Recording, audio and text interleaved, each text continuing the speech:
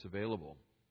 It's really an amazing thing to see what they're able to do in terms of surgeries and various treatments and so forth to help these broken bodies to function a little bit better. And so we should really be praising God that we live in this time, this day, this age with all of that advantage available to us. It's really been remarkable, in the last 30 or so years, the advancement in technology, and probably the advancement hasn't been anywhere more greater than in the area of DNA technology, when you think about that. It is quite an amazing thing now that they're beginning to peer into the human genome and to understand, at least at probably a very childlike level, how we are fearfully and wonderfully made.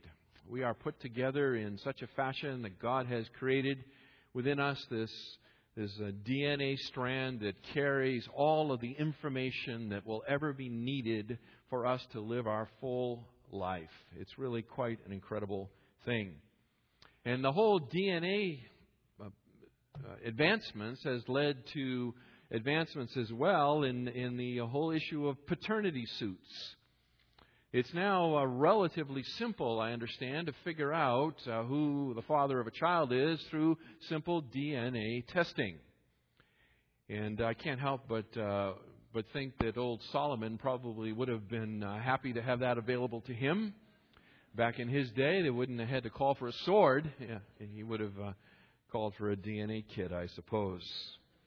I even saw on the internet that you can purchase a do-it-yourself home DNA identification kit for $89.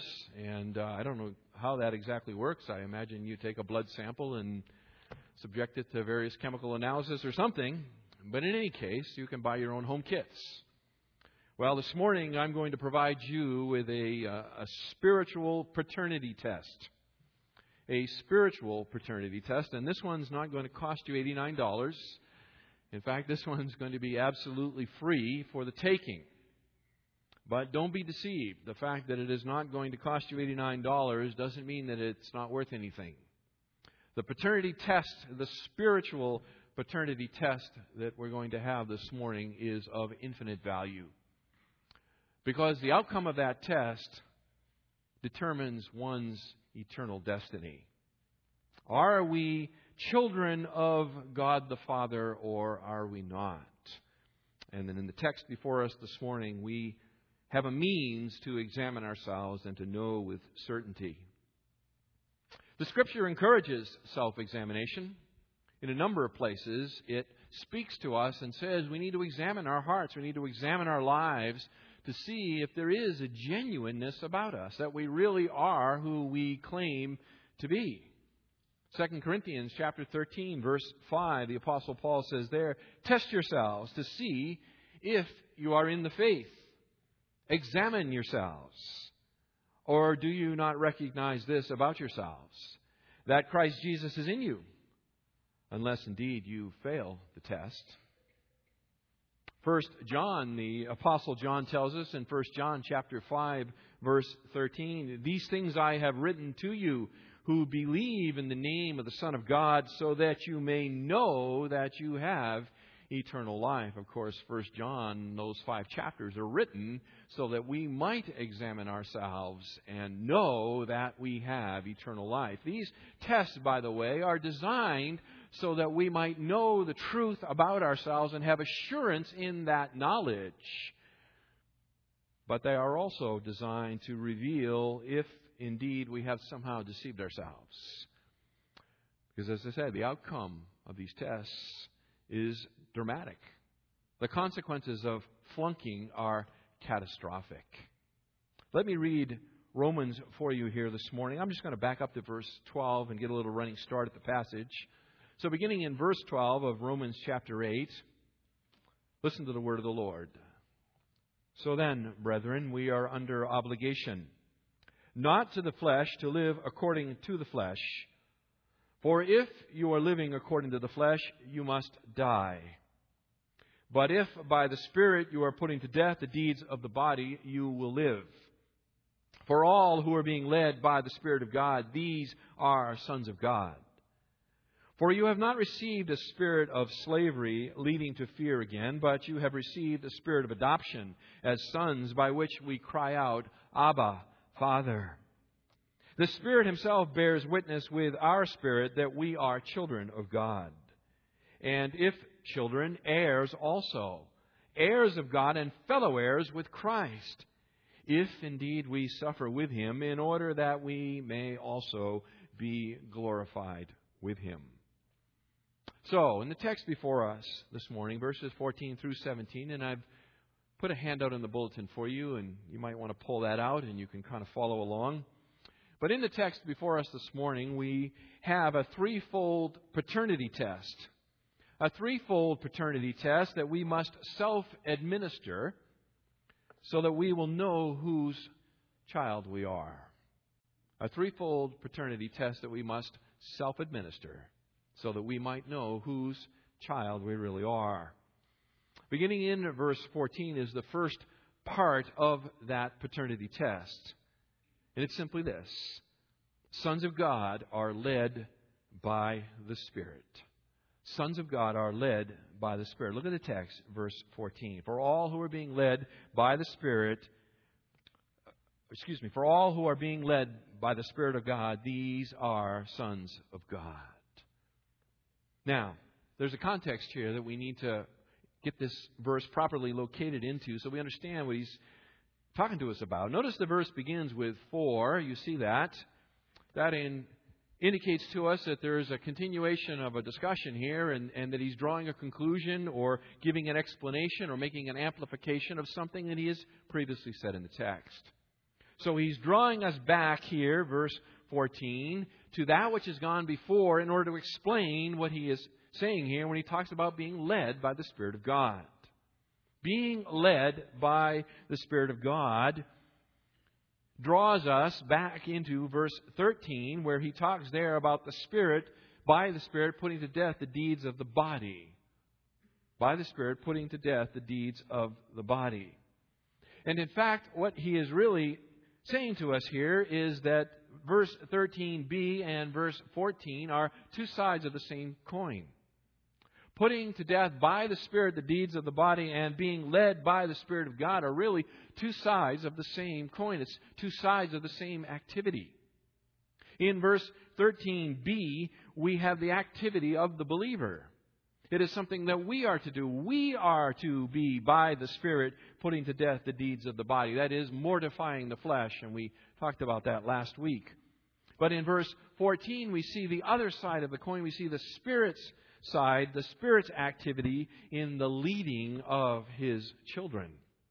So it's what we do and it's what the Spirit does in us that together tell us what it means to walk by the Spirit in these matters. You know, we're called to do that as a Christian. We're called to walk by the Spirit. We're called to be involved in a daily, even hourly struggle with sin. We're called to put it to death, verse 13 again, to execute it, to do violence to those unlawful desires, those schemes, those wicked, those blasphemous thoughts, our vile speech patterns, the very hurtful and selfish deeds that our sinful flesh is constantly generating. You know, the human heart, beloved, is an idol factory. It is an idol factory, and it works 24 hours a day. There is no downtime. There's no change of shift. It is constantly churning out cheap substitutes for God.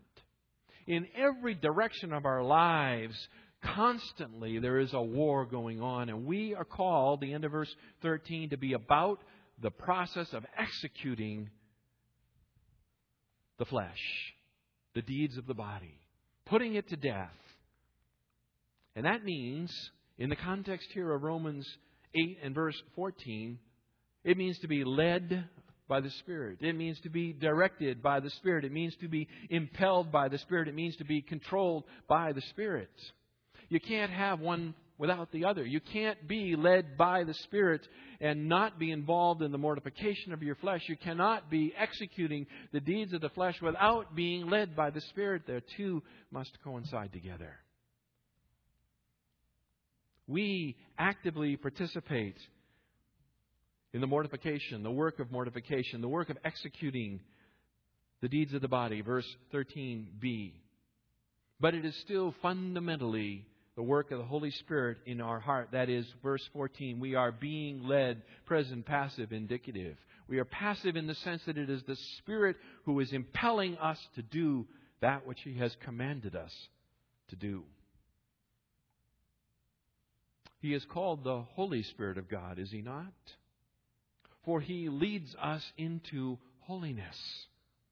His work in us is to lead us, it is to draw us, it is to impel us, it is to direct us, it is to control us, to drive us even into the path of holiness.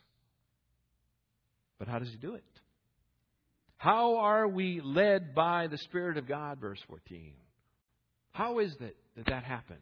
How are we led by the Spirit of God into the fight to put to death the deeds of the body? The Spirit of God is like a shepherd. You can think of it that way. He is like a shepherd. Remember, Jesus said, I am the good shepherd. And then later Jesus said that I will send another Comforter to be with you, one of like manner to be with you. That is, that the Spirit of God works in us to lead us, to guide us, to protect us as His sheep, as His children. And He does it through His Word. He uses His Word. It is through His Word that He convicts us of sin. He convinces us that we should turn from sin and turn to faith. He transforms us through His Word, and He does it as we literally gaze into it.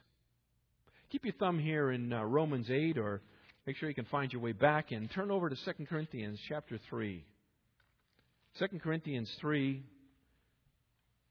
beginning in verse 15. How does the Spirit lead us into holiness?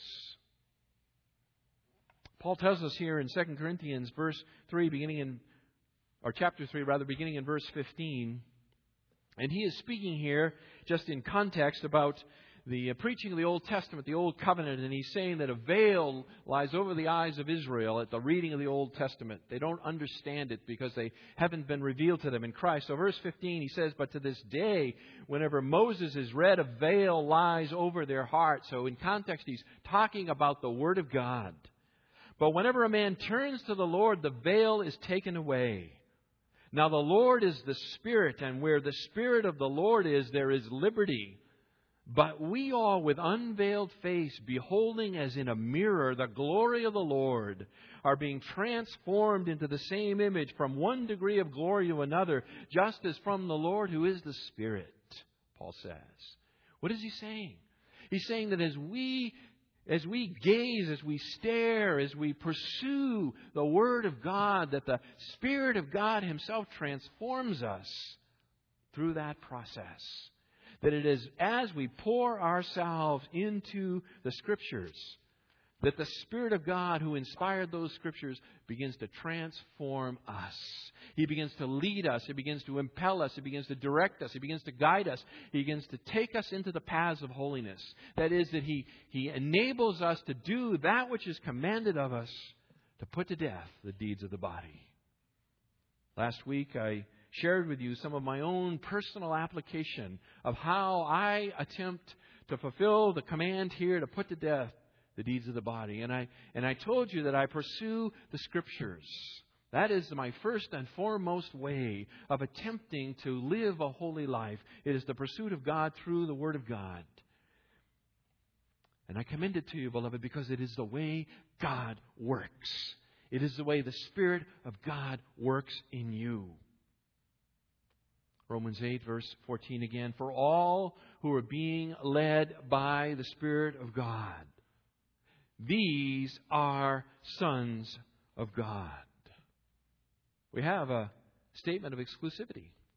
You notice that, verse 14. These are the sons of God. We have a statement here as to exclusivity.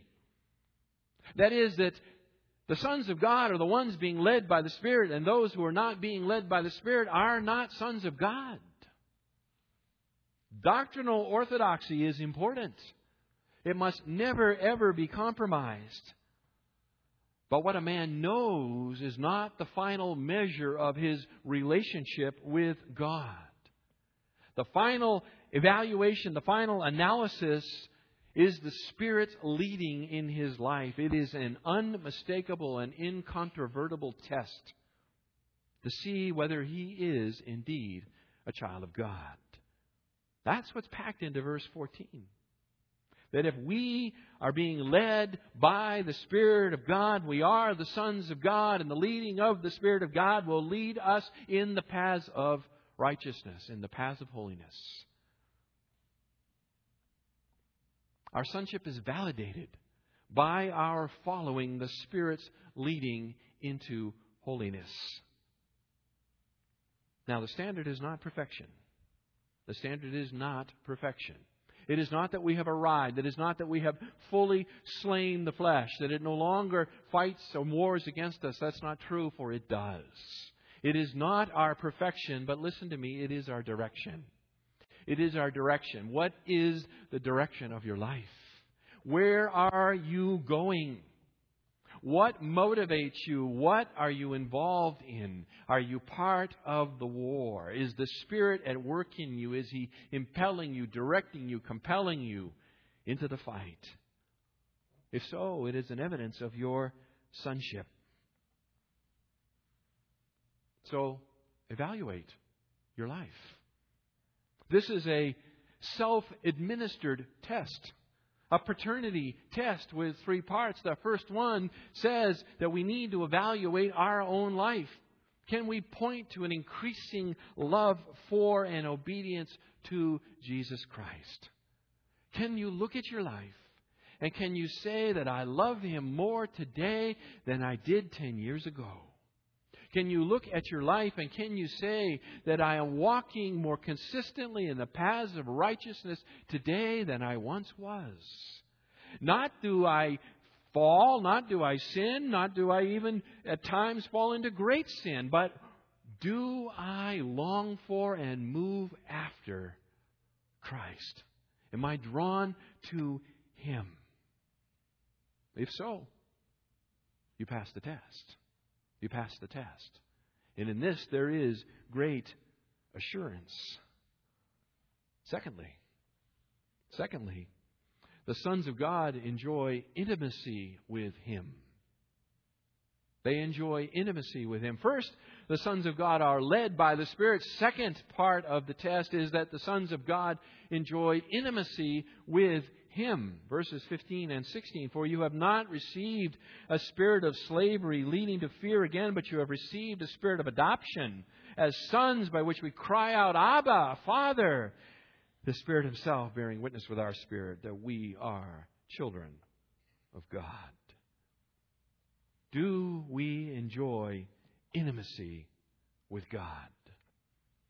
Paul says here that the Spirit we have received, look again, verse 15. The Spirit we have received here, that is the Holy Spirit, does not lead us back into bondage. He does not lead us back under sin and the law and all those things from which we have been delivered and which Paul has labored away in chapters 6 and 7. Remember again the big context going on here. This is chapters 6, 7, and 8. We're talking about sanctification of the believer. And so Paul is saying that the Spirit you have received, the Holy Spirit of God, does not put you back under bondage to the law. In fact, what He does is He leads you into intimacy with your God, your Father. As Christians, indwelt by God's Holy Spirit, we are no longer under the law. We are no longer held in bondage to irresistible sin. We are no longer condemned by the law. We no longer need fear judgment. Look again at that verse. For you have not received a spirit of slavery leading to fear again. There is no fear of judgment. Christ has taken the judgment for us. He has extinguished the wrath of God. We read Isaiah 53 earlier. Christ Himself has drained the cup of the wrath of God to the last drop on your behalf. You have no need of fear. In fact, instead of a spirit of bondage, He is the spirit of adoption. Verse 15 again. Do you see it? You have received a Spirit, I think probably better translated, the Spirit of adoption, as sons, by which we cry out, Abba, Father. He has brought us into the family of God. We have been delivered from the old age and we have been brought into the new. We have been made part of the family of God. We have been united with Jesus Christ. We are sharers in His sonship. Look at verse 17. We are indeed heirs of all good things. In contrast to the inner dread, the sense of judgment and guilt that lies in the heart of the unregenerate, for those who know Christ, there is a sense of peace and security before God. Our Heavenly Father has produced that in us by placing His very Spirit within our heart. In fact, Paul could hardly have chosen a better term than adoption to characterize the peace and security that we know as a child of God. Adoption is really an interesting and rich theological term in the New Testament. It is only used by the Apostle Paul, and in fact it only appears in 5 places in the New Testament.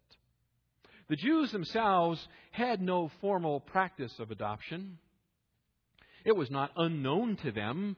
Certainly they were familiar with it because Moses himself was adopted by Pharaoh's daughter. So they were familiar with it. But when Paul talks here in verse 15 about receiving the spirit of adoption, that is the whole wonderfully rich discussion of adoption, he is speaking in a Roman context.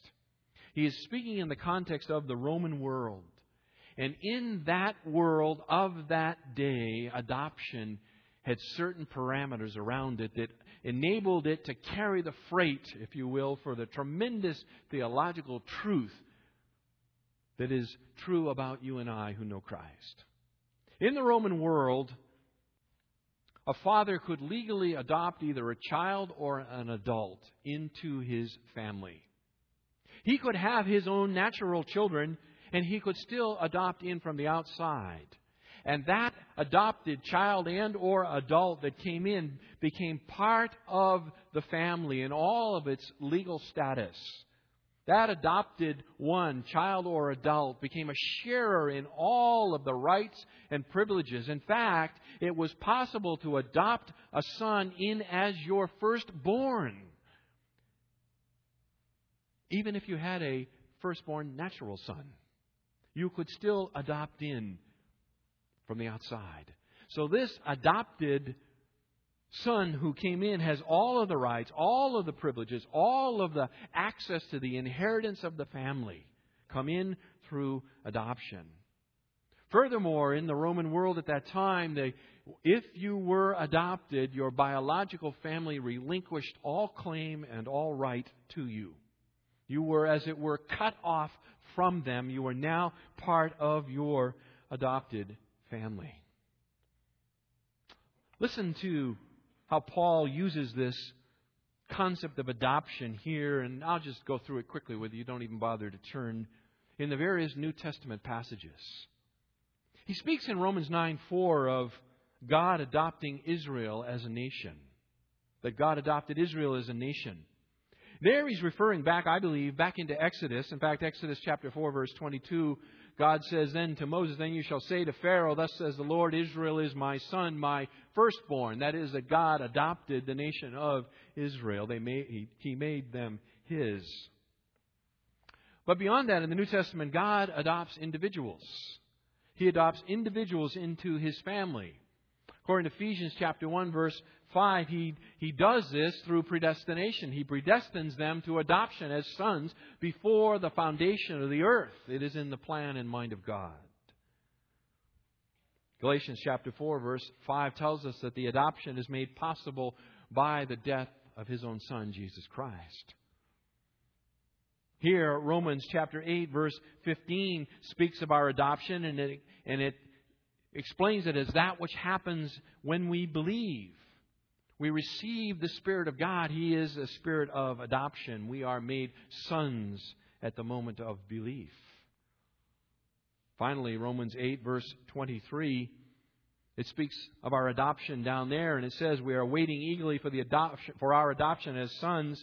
That is the redemption of our body, meaning that our adoption is an already and a not yet experience. We are already the sons of God by the virtue of the indwelling Spirit of God, the Spirit of adoption. But there is a not yet sense in which these mortal bodies yet wait immortality.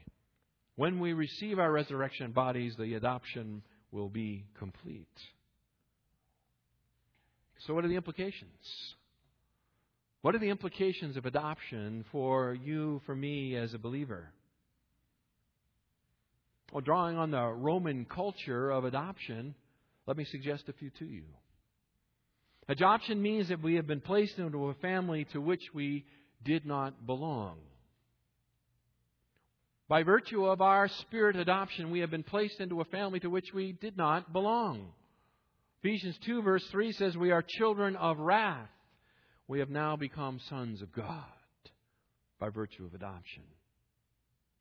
Furthermore, our adoption means that we are completely free from former relationships. The old family ties have been severed, and in particular, the law has been severed as it relates to us. Our adoption has freed us from the condemnation of the law, Galatians 4, verse 5. Third, our adoption was originated and initiated by God, not us. Ephesians 1, verse 5. It is God who has initiated your adoption. And then finally, our adoption means that we have the full rights and privileges as members of God's family. And that's what this passage speaks about. We have the full rights and privileges as members of God's family. And it all comes about because we have been adopted as sons into the very family of God. This adoption, look again, Romans 8, verse 15, generates within us a cry of intimacy. It is not just a cold, sterile, legal reality. It is not just a forensic reality, although it is that. It generates an intimacy between us and God Himself. The Spirit of adoption, who now resides within us because of our union with Jesus Christ, produces within us, causes us to cry out, verse 15, Abba, Father. Abba is a Greek word. It just means daddy. It means papa. It is a word of intimacy. It is a family word. It is a word that is used in the home as an expression of intimacy. We have gone from a state of fear, a state of bondage, to a state of intimacy with the Creator of the universe. Do you know Jesus used this word, Abba, Father, as He spoke of His own intimacy with God the Father? Mark 14, verse 36, He uses it there in the garden where He calls out on God to let this cup pass from Him. Abba, Father. Paul says that we now have that kind of relationship. That the very Son of God, in the moment of His greatest need, calls out to the Father in these intimate and endearing terms. We too now call out in the same way. We have been brought into that kind of a relationship. Paul says, Galatians 4:6, that because we are sons, God has sent forth the Spirit of His Son into our hearts, crying, Abba, Father.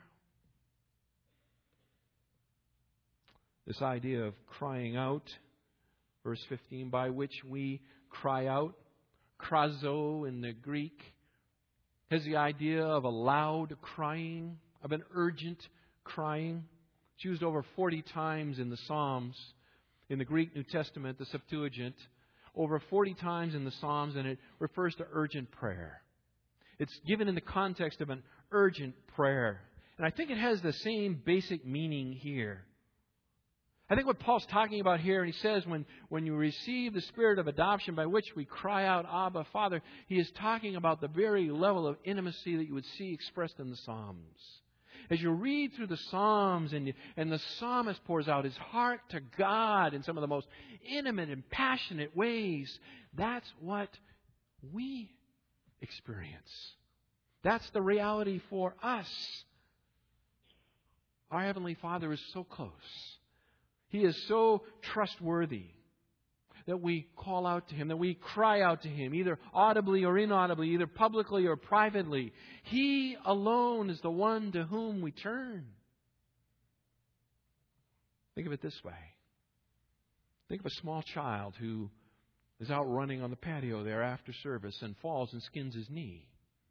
Who does he want? He calls for his mama, doesn't he? No one else can comfort him. No one else can make it feel better. No one else can console this wounded child. But a hug from his mom, a kiss, a whisper in his ear, it's going to be okay. And he goes from crying to placing his head on her shoulder in a position of comfort and security.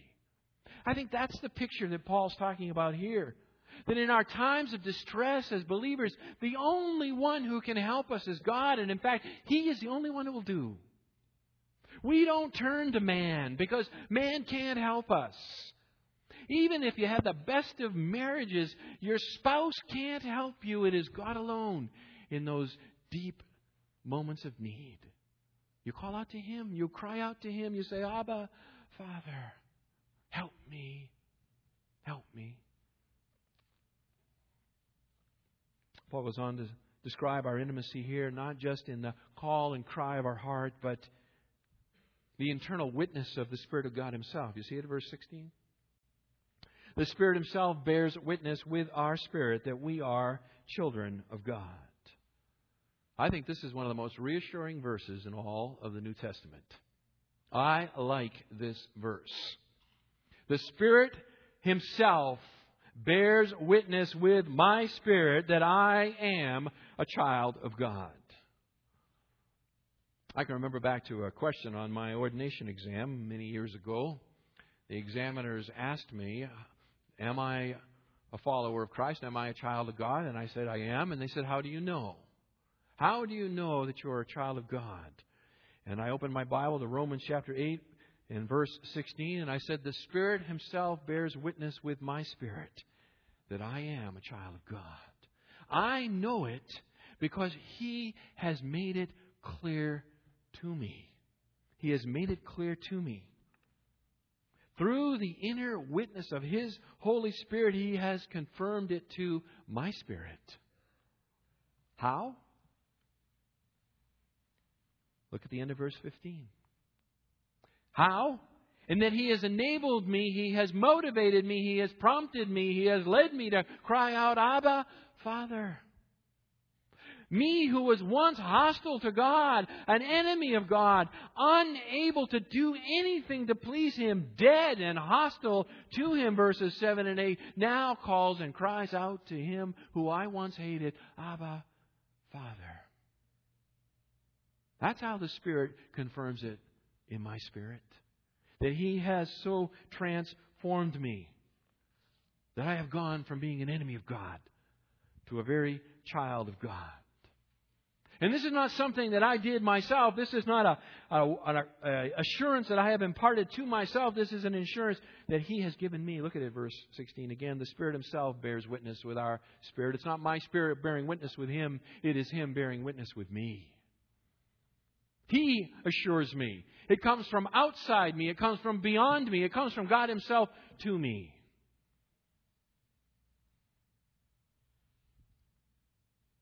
These two verses together, beloved, do a marvelous job of bringing out the important truth about assurance.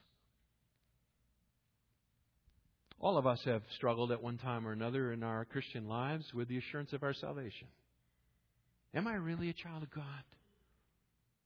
Everybody doubts at one time or another. Whether it be early in your walk and sometimes even later on. Some whose consciences are really tender seem to struggle with doubt a lot. Others not so much, but everyone struggles at one point or another. Oh, this undoubtedly occurs because we perceive our sanctification as not moving forward at the speed and pace that we think it ought to. We look around us and measure ourselves against others whose heart, by the way, you can't see and whose life you do not know. So we measure what we see on the outside and compare it to the rottenness we see on the inside of ourselves and figure they're way ahead of us. And so what is wrong with me? We all doubt at times. Sometimes we even have fallen into such sin, such grievous sin, that it seems as though the process of sanctification has reversed itself. And the doubts come. But listen to me now. Important as our walk is, and it is crucial. It is crucial. It is not the only test for paternity. It is not the only one. The Spirit's inner working in our hearts by which He leads us to call out, Abba, Father. To look away from ourselves and towards Him. To realize the relationship that He has established with us brings tremendous comfort to our hearts. It enables us to get back on the path of righteousness when sin has snuck up on you and it has seized you by the heel, as it were, and drug you down. You come back onto the path because the Spirit of God is witnessing to your spirit that you are a child of God. This is the second part of the paternity test. Are you being led by the Spirit of God away from sin and towards righteousness? Do you experience and enjoy intimacy with God? Has the Spirit of God confirmed to your spirit that you're a child of God? Do you cry out, Abba, Father?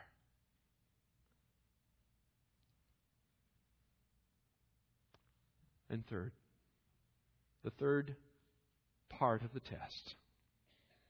Verse 17. Sons of God live with future hope. Sons of God live with future hope. Sons of God enjoy intimacy with Him. Verse 14. Are led by the Spirit. Verse 14. Sons of God enjoy intimacy with Him. Verses 15 and 16. Third, sons of God live with future hope. And if children, we are heirs also of God, and fellow heirs with Christ, if indeed we suffer with Him, in order that we may also be glorified with Him. Paul's continuing the theme of adoption here. It flows through this passage, and by metaphor here, he enumerates the reality that those who are the sons of God by adoption are, by extension, also His heirs. That we are the heirs of God. We are full members of the family of God by faith. We have God as our Father. We have Jesus Christ as our elder brother. Hebrews chapter 2, verses 11 and 12.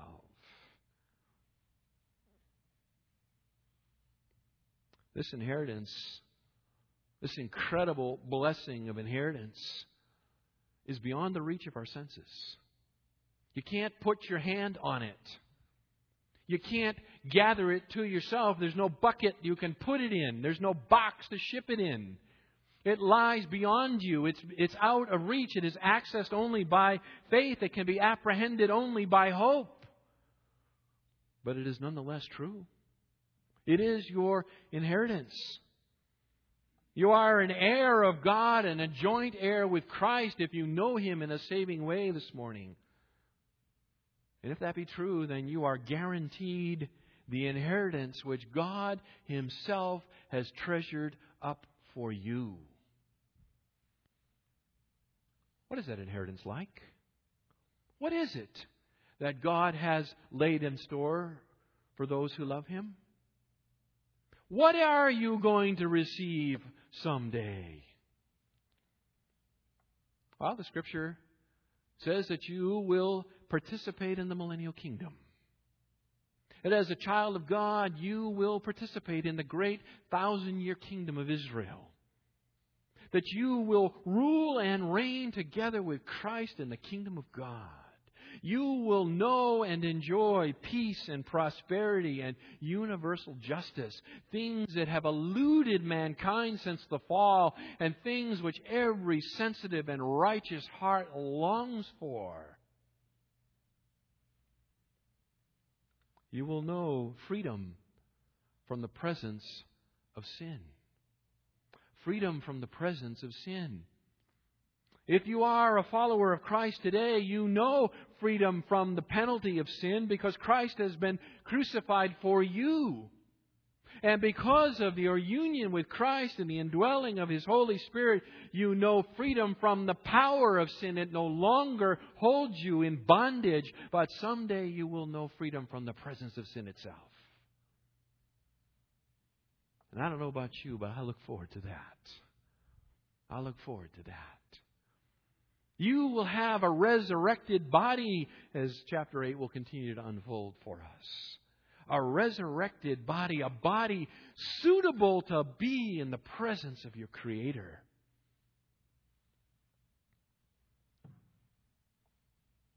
You will have a reunion with friends and family members, loved ones who knew Jesus Christ and have died. Paul gives that as comfort.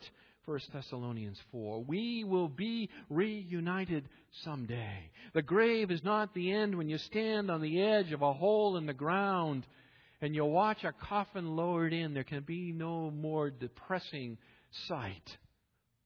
But for a believer to know that that's not the end.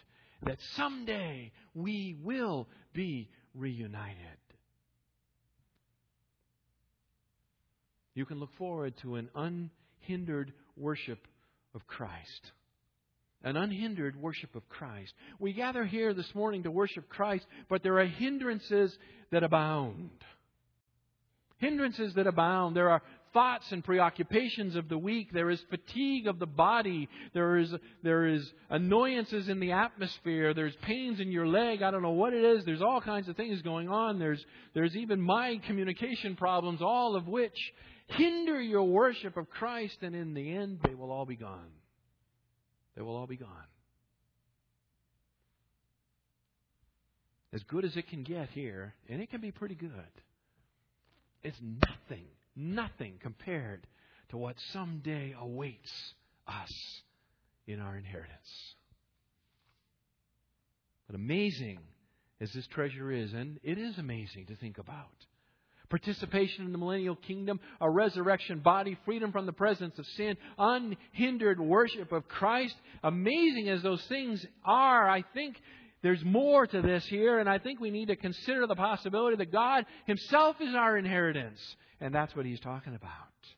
If children, heirs also, heirs of God, that is, we will inherit God Himself. We will be rightly related to Him in perfect fellowship, unhindered by sin. Our greatest, our highest, our most noble good. And indeed, the longing of every believing heart. Listen to the words of the psalmist, Psalm 73, verse 25 and 26. He writes, "Whom have I in heaven but you?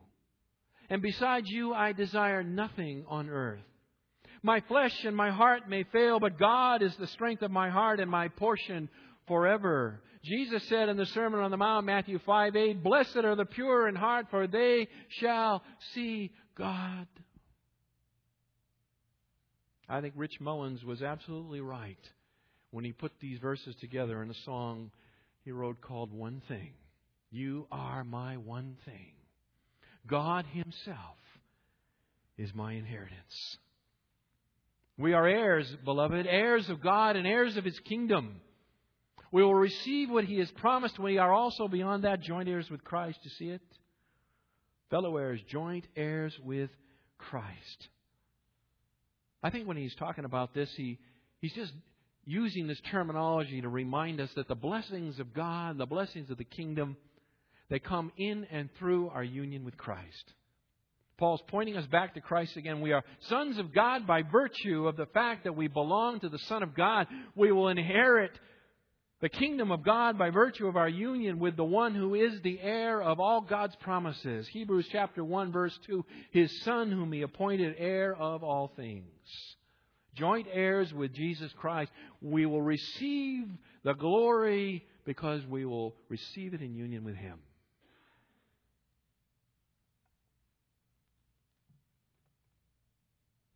But if we're going to receive that glory, beloved, there is a path to follow. There is a path to follow. Oneness with Christ means we share His path. Look at verse 17 again. Look at the end of the verse.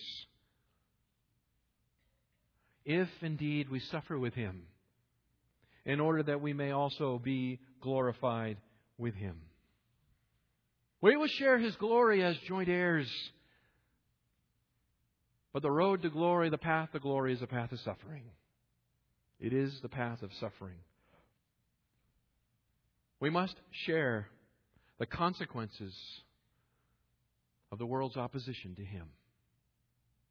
Listen to the words He spoke to His disciples on the night in which He was betrayed. John 15, verses 18 and 19. If the world hates you, you know that it has hated me before it hated you. If you were of the world would love its own. But because you are not of the world, but I chose you out of the world, therefore the world hates you. The path to glory leads through the cross. The path of glory is the path of suffering. There is no crown without a cross. That was true of Christ. It is true of us. But don't be discouraged. Be encouraged by this. Yes, it is the condition of our inheritance, but it is beyond that. It is an indication of our family identity. Our family identity. Christian suffering doesn't call our sonship into question. It's not a time to say, God, where are you? Or am I really your child? In fact, it is actually a pledge that we will be glorified with Him. By the way, that's exactly what Paul writes to the Thessalonian believers in 2 Thessalonians chapter 1, beginning in verse 3. Their affliction, their suffering, is the sign that God looks on them with favor. Suffer now, glory later in the return of Jesus Christ. That is our hope. And so we live with future hope. We live with future hope. We live in a way of our eyes not on the horizontal, but our eyes lifted to heaven. We long for the day to come when we will experience the glory. But we know that the path to receive it is the path of suffering. Beloved, spiritual DNA shows up on a spiritual paternity test. It shows up. If you got the stuff, you're a child of God. If you don't, you're not. There's no better time to take the test. No better time than now to take this test. Ask yourself. Be honest with your own heart. Are you being led by the Spirit of God away from sin and into holiness? Are you enjoying intimacy with your Creator?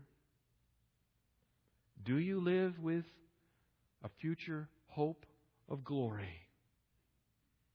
If so, then you have passed the test. You have passed the test.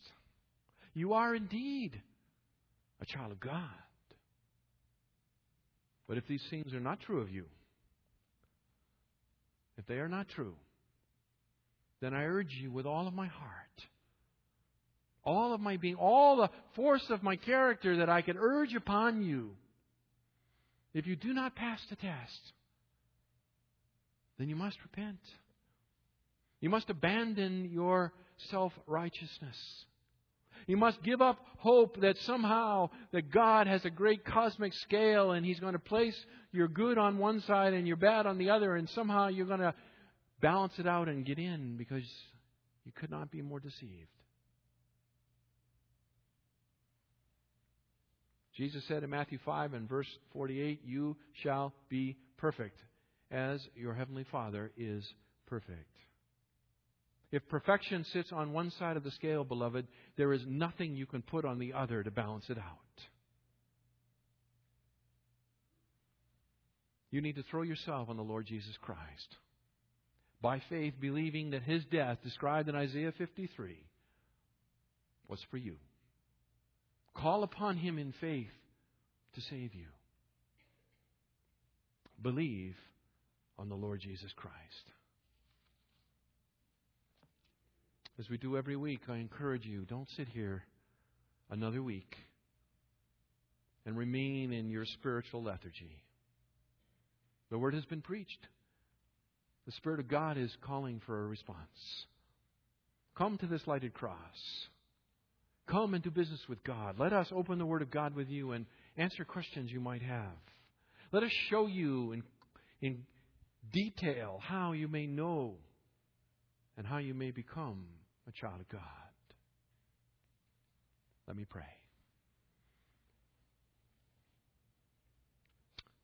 Our Father, I thank you for this very reassuring section of Romans 8. Because, our Father, you have given us some very practical ways to evaluate our own lives, our own hearts, and to know with certainty that we are your children. And our Father, we recognize that it is not perfection that you insist upon from your children, but it is the direction of their lives. And so, our Father, as we move through life and stumble and fall, and we surely do, we pray that your Spirit would strengthen us in the inner man, that we could get back up and continue upon the path. I pray, Lord, for any in our midst this morning whose conscience is weak and tender, and for whom assurance of their salvation is something in which they struggle. And I pray that you would use this message to encourage their heart and strengthen their faith. Lord, I pray as well for that person who is here this morning who has yet to express saving faith. And I ask you to be merciful to them. Open their eyes, Lord, please, that they might be born anew. We ask in Jesus' name. Amen.